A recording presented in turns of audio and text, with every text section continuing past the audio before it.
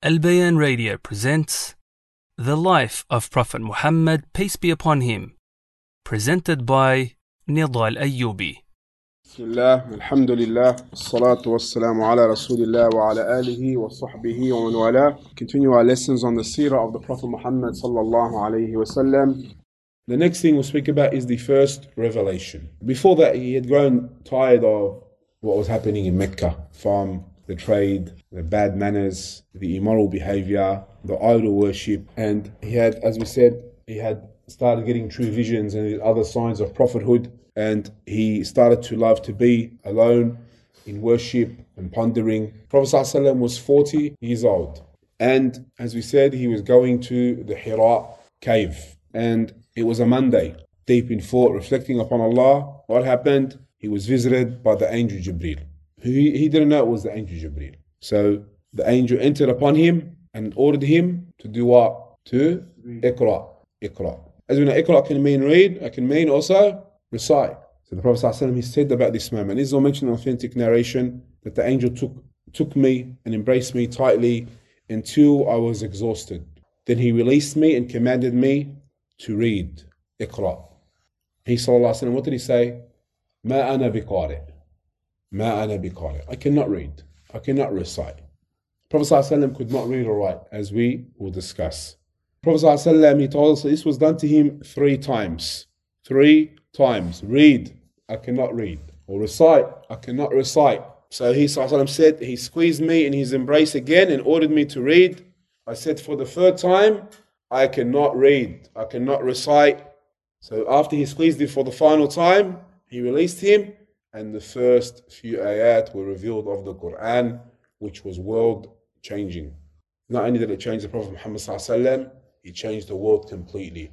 And we know the first 5 ayat, where Allah subhanahu wa ta'ala says, and this is what the angel recited, اقرأ باسم ربك الذي خلق خلق الإنسان من علق اقرأ وربك الأكرم الذي علم بالقلم علم الإنسان ما لم يعلم.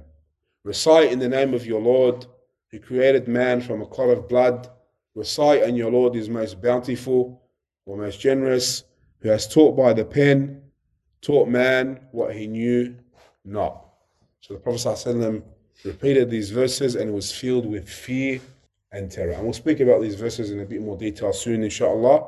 So he returned to his wife with his heart pounding hard.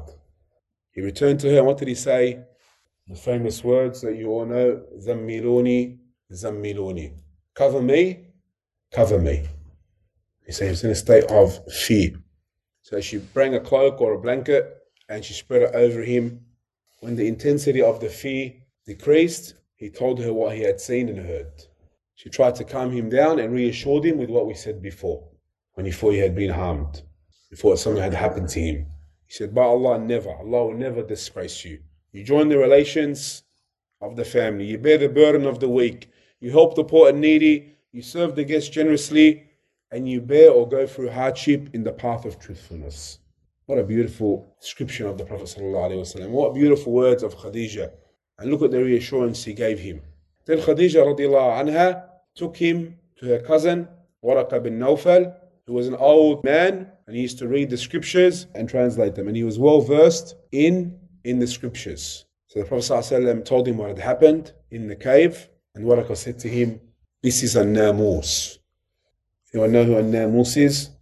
What's namus? Or who's a namus? And what does it mean in Arabic? A namus is sahib al-sir, one who has secrets, or holds secrets, or protects secrets. And here it's referring to the angel who is entrusted with the divine wahi, the revelation. It's referring to Jibreel alayhi salam. The angel Jibreel. He said it is namus. What is a namus? That Allah sent to Musa. Then he said some amazing words which showed his understanding of religion. He said, I wish I were younger and able to live to reach the time when your people will drive you out, will expel you. Prophet ﷺ was taken back by these words. He said, will they drive me out? Will they expel me? Waraqa said, yes. Then he gave his reasoning why.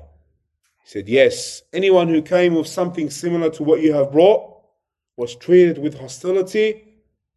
And if I should be alive until that day, I would support you strongly. And as we know, he died a short time later.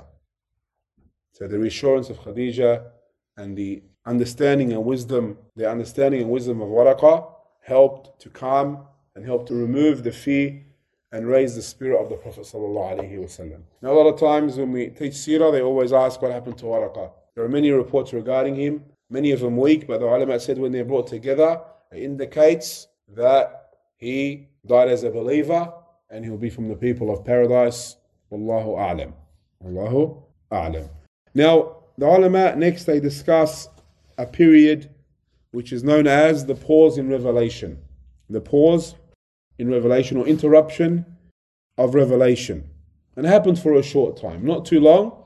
And the Prophet ﷺ was affected by this. He was upset by this. So he was in some sort of depression or confusion. Why didn't I receive the next revelation? He did not know why he didn't receive the second revelation. But there are many wisdoms for this, as the ulama have said. The pause of revelation is that it made the Prophet ﷺ yearn, want, look forward to the next revelation. And also, it taught the Prophet ﷺ that everything is in the hands of Allah.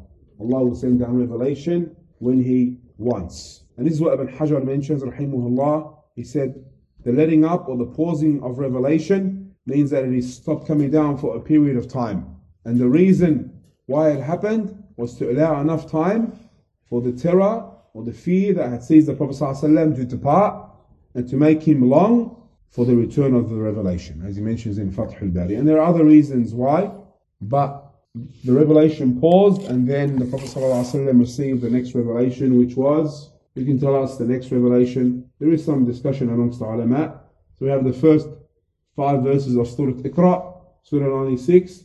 Then we have the start of Surah Al-Muddathir. Surah Al-Muddathir. What does Allah say to him? Firstly, Prophet ﷺ, he described the second revelation. He said, while I was walking, I heard a sound from the sky. I looked up and I saw the same angel who visited me in the cave of Hira. He was sitting on a chair or a throne and basically covered the earth and the sky. You can imagine yourself if you were to be walking and you looked up and you saw something like that, what would happen? In some reports it mentions the Prophet ﷺ actually fainted. He lost consciousness. So he felt very afraid and knelt on the ground. He then went home and once again he said, cover me, cover me. Then the next revelation came, Ya ayyuhal muddathir, qum fa'anzir, wa rabbaka fakabbir, wa thiyabaka fatahhir, wa rujza fahjur, wa la tamnun tastakthir, wa li rabbika fasbir. O you who covers himself with a garment or with a cloak, arise and warn, give warning, and proclaim the greatness of your Lord, purify your garments, keep away from all filth, do not do favor to acquire more, and be steadfast or be patient in your Lord's cause. So from that point onwards, as the Prophet ﷺ tells us, the Sahaba tell us, the revelation came frequently and regularly. وصلى الله على نبينا محمد وعلى آله وصحبه وسلم. السلام عليكم ورحمة الله وبركاته. This program was presented by Al Bayan Radio, the voice of Ahlus Sunnah wal Jama'ah.